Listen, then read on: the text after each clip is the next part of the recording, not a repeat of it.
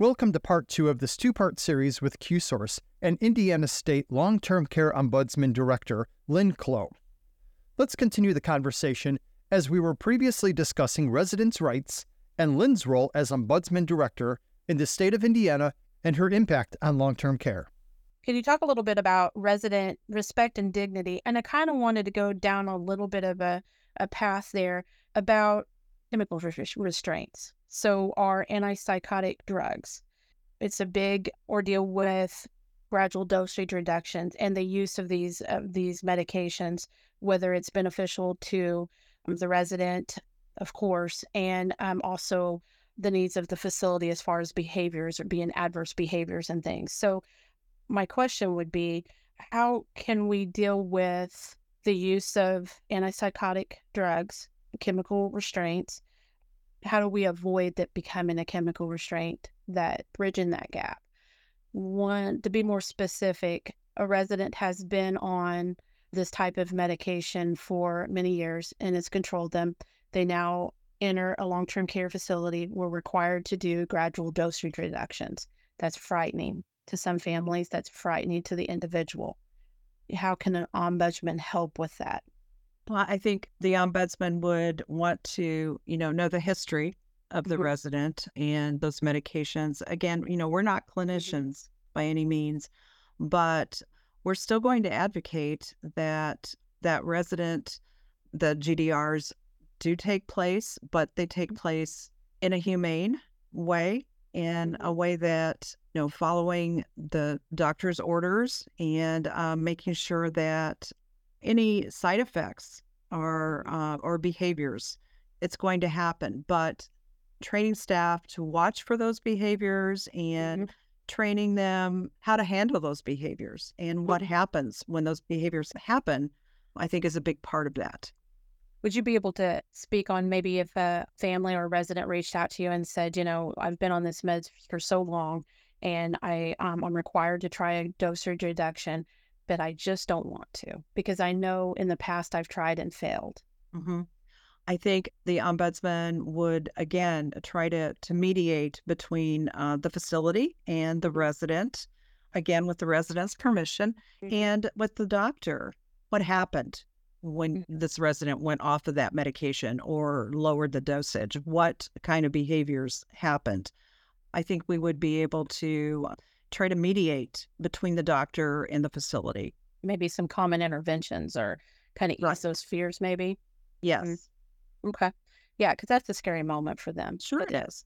They're not always the best medications, but, you get used to a certain mental health state, and that is frightening for some. Sure it is.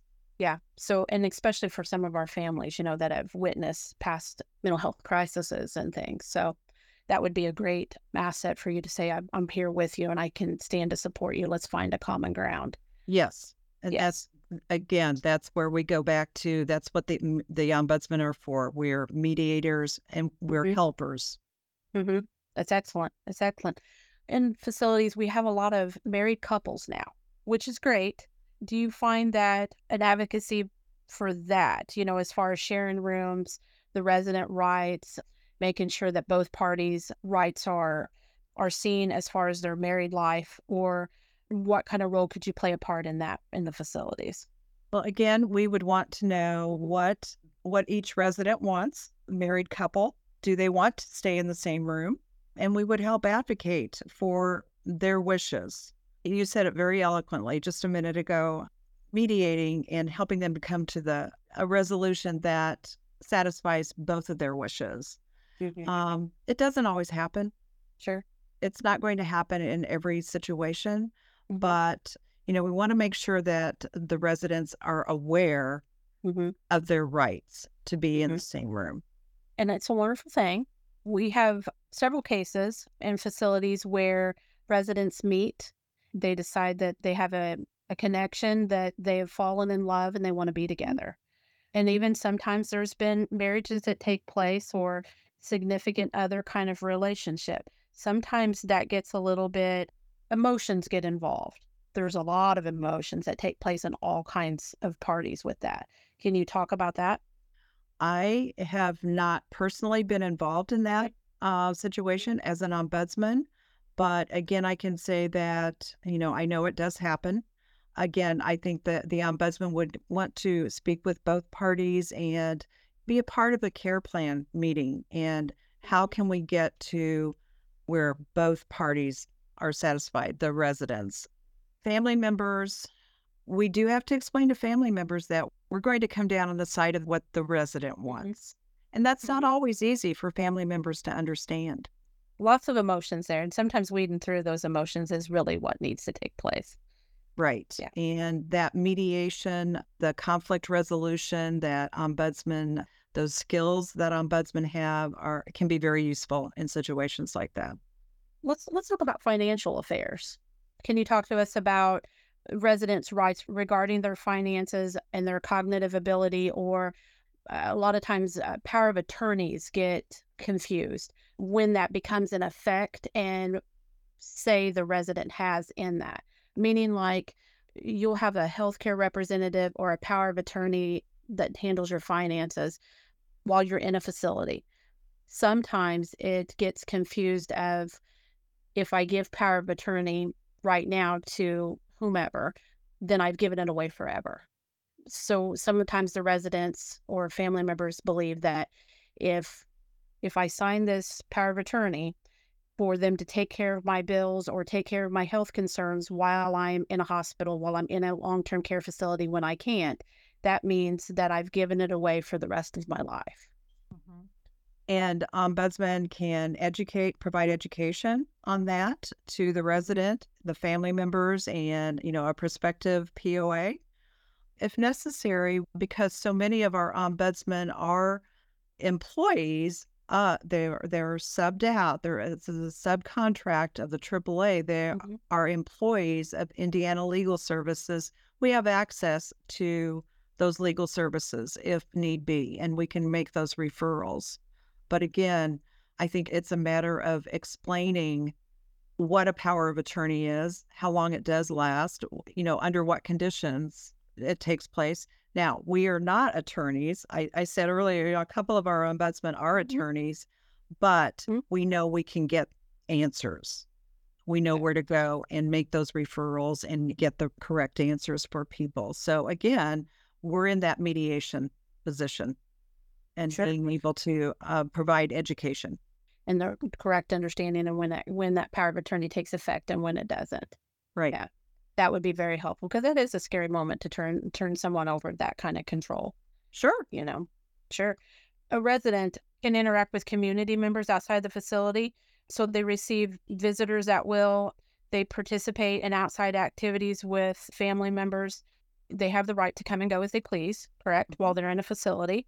Sometimes that gets a little bit much when you're in there for rehabs.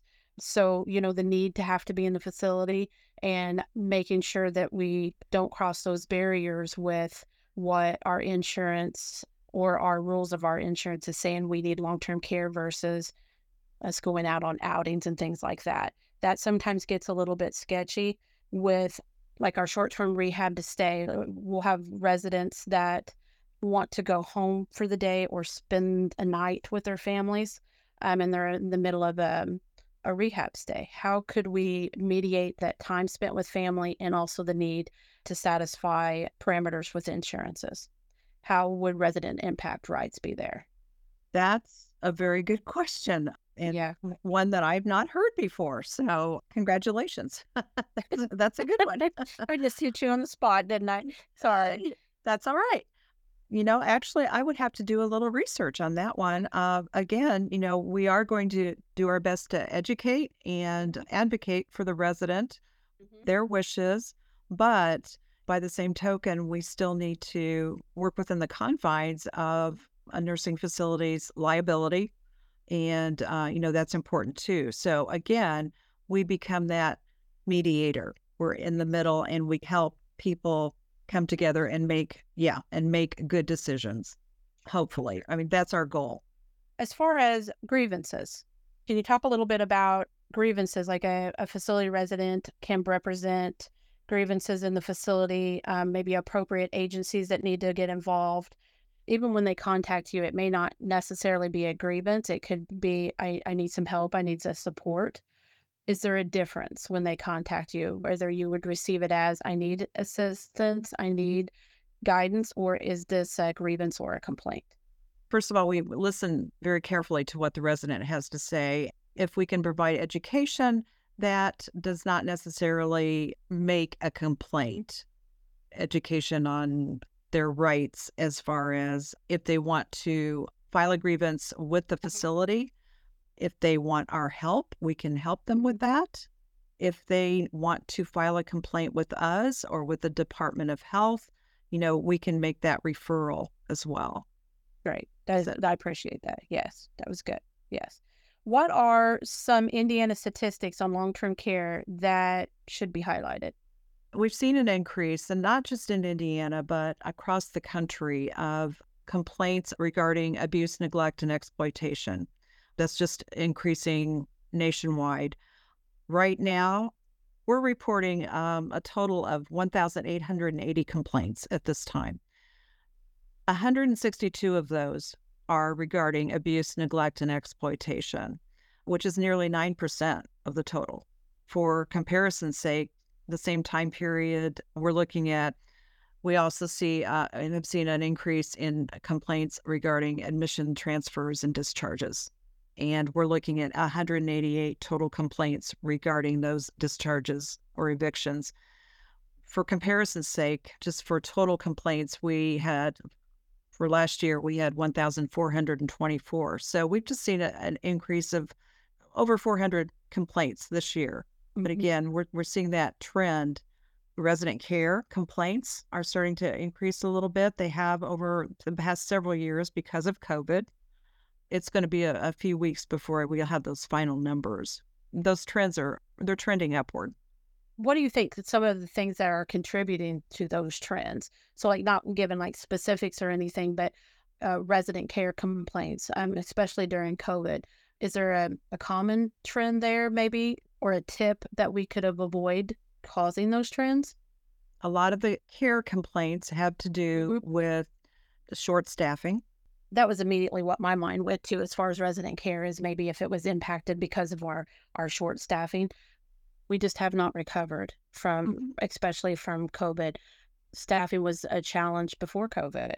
Right. So trying to increase our staff and get folks back into healthcare is certainly a challenge.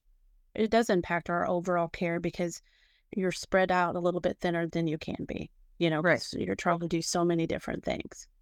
I neglected to say that I did spend some time working in a nursing home. This was a while ago. I spent time as activities assistant, and I worked in social services and marketing and admissions. And I don't think there's a staff position that is easy in a facility. I know that it's backbreaking work. I know that it is. It's hard work. COVID was really hard on everybody, all the facilities, the residents, staff, administrators. It was just a difficult time. Absolutely. It was certainly a time that we just didn't know. We just didn't know what was coming at us and survive. Yeah. Right. Yeah, it was survive. I did notice, and I'm glad you brought up that you were in activity. When I talk to some facilities too, and I'm in there, we're working on staffing crunches and crises and residents complaints, that kind of thing. Our population is changing in long-term care, meaning they're getting younger and younger. Right. And when I look at things and some of the complaints or some of the concerns in facilities, sometimes it's not just about clinical, and that's where our mind goes, is always clinical first. But sometimes and when we really drill down and do a root cause analysis, in my experiences, I've found that activities, meaning we need more activities and we need more age-appropriate activities, and maybe more than just our one activity person. That's a very good point. You're right. Certainly, residents are getting younger. Residents are having a higher acuity of care, needing more care. I think one way that Ombudsman can help with this is to work with the resident councils and family councils. And, we can provide training, come in and do an in-service on resident councils. The resident councils should be run by the residents and the family councils. We can help get family councils started, give them ideas on how to start one. Mhm. We have toolkits for that. But I think getting residents involved in what kind of activities are they interested in, getting those younger residents involved in resident council, and getting their opinion, having them giving input as to what they want to do. I think that's important. We would love to start doing resident council trainings in services for facility staff because it's been such a turnover. I know there are a lot of new people, but we would love to start doing something like that. I love to hear you say that. Resident council, of course, is mandatory in facilities. Most times, I think that we could always do better, be better as far as that goes. Not many facilities have family council the way that they should.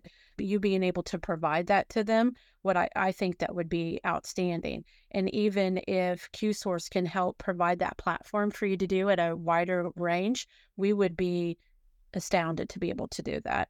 We can kind of talk about that later on, kind of where that goes. But then also being able to let the facilities, even on my aspect, when I go into facilities, let them know that that's out there. Absolutely. Absolutely, I would absolutely promote that because and maybe we just need a refresher course. We keep going back to the pandemic. Things changed in the pandemic, Sure. and maybe it's just getting back to basics Hmm. and needing that refresher course. So I would love to be able to promote that for you and offer those suggestions to the facility. I think that would be outstanding for them. Great. As we wrap up, you're there for resident rights. You're there as an advocate for those residents and to be their support and their and to empower them first and foremost. Correct? Yes. Did a nursing home reach out to you and say, "Hey, I need some Absolutely. help"? Yeah. Absolutely. Anyone could contact Hmm. the ombudsman, but to work with the resident, we need their permission. And but we'd love to work with facilities and the residents to resolve issues. The nursing home can contact the ombudsman. Again, we're going to visit the resident for their permission. And the ombudsman also has to assess the resident, whether the resident can communicate their wishes, so Sure. that's why we like to lay eyes on them. But anyone can contact the ombudsman, residents, facility staff, administrators, family members. We do get calls from family members, but even people in the community, anyone can contact the ombudsman. Right. I want the nursing homes to really feel like it's not a bad thing to say, "I need to contact the ombudsman. We need a little bit of help. We need a little bit of guidance to help make all parties come together." Because that's really what we're after, right? Is the residents' best well-being.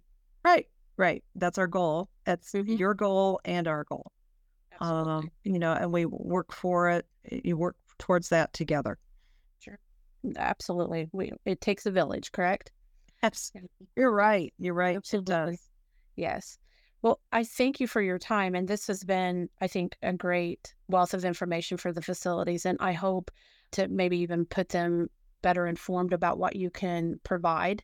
Even the resources that I heard about your continuing education and your toolkits of your councils, I think will be really beneficial to them. Yes, please reach out. Every facility should have Mhm. the contact information for the local ombudsman and the state office placed prominently so people can see it. We all know that when new residents come in, when they're admitted, there's a lot Mhm. going on. It's not always the best time to introduce them to, hey, there's an ombudsman here. Mhm. Ombudsman is not an easy word or an easy Mhm. name to remember necessarily. So reminding them that we are available. And, we try to get to every facility at least Mhm. once a quarter. It doesn't always happen. It Sure. doesn't. We just don't have the manpower to do that. We are working on developing a volunteer program. We'd like to get more eyes and ears available for facilities and to work with residents. So, That sounds like a wonderful plan. In a facility, if you had a suggestion on where the facilities should post the ombudsman information, where would you suggest they do so? most people are in the dining room, or I'd like to see it when someone is in a wheelchair, if they could have it at eye level, and when someone is standing near the entrance or along a hallway that is traveled by everybody. Frequent traffic, yes. Yes. Yeah. Okay. Common hall. And even, I mean, another way too, I think, would be like during our care plans, during admissions, when you speak with the social services or your administrator on those quarterly meetings, monthly meetings, just to bring up, here's your ombudsman if you ever should need to contact them. Absolutely. Yeah. Absolutely. I think that would be great. That would be great. Okay. Do you have anything else to add? I don't think so. But thank you so much for letting me talk about the Ombudsman program. It's one of my favorite subjects, but I so very much appreciate you. And this has been even eye-opening for me on some of the resources and how we can better use you.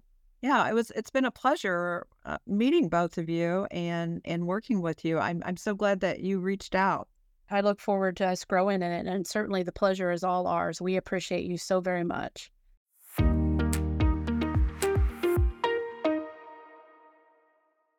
Qsource would like to thank you for listening to this podcast. If you would like to learn more, please visit us at qio.qsource.org. Visit our website for additional podcasts, videos, documents, and more. In addition to listening to Qsource podcasts on our website, you can also find us on most media platforms, such as Apple, Google, Spotify, Podbean, and others.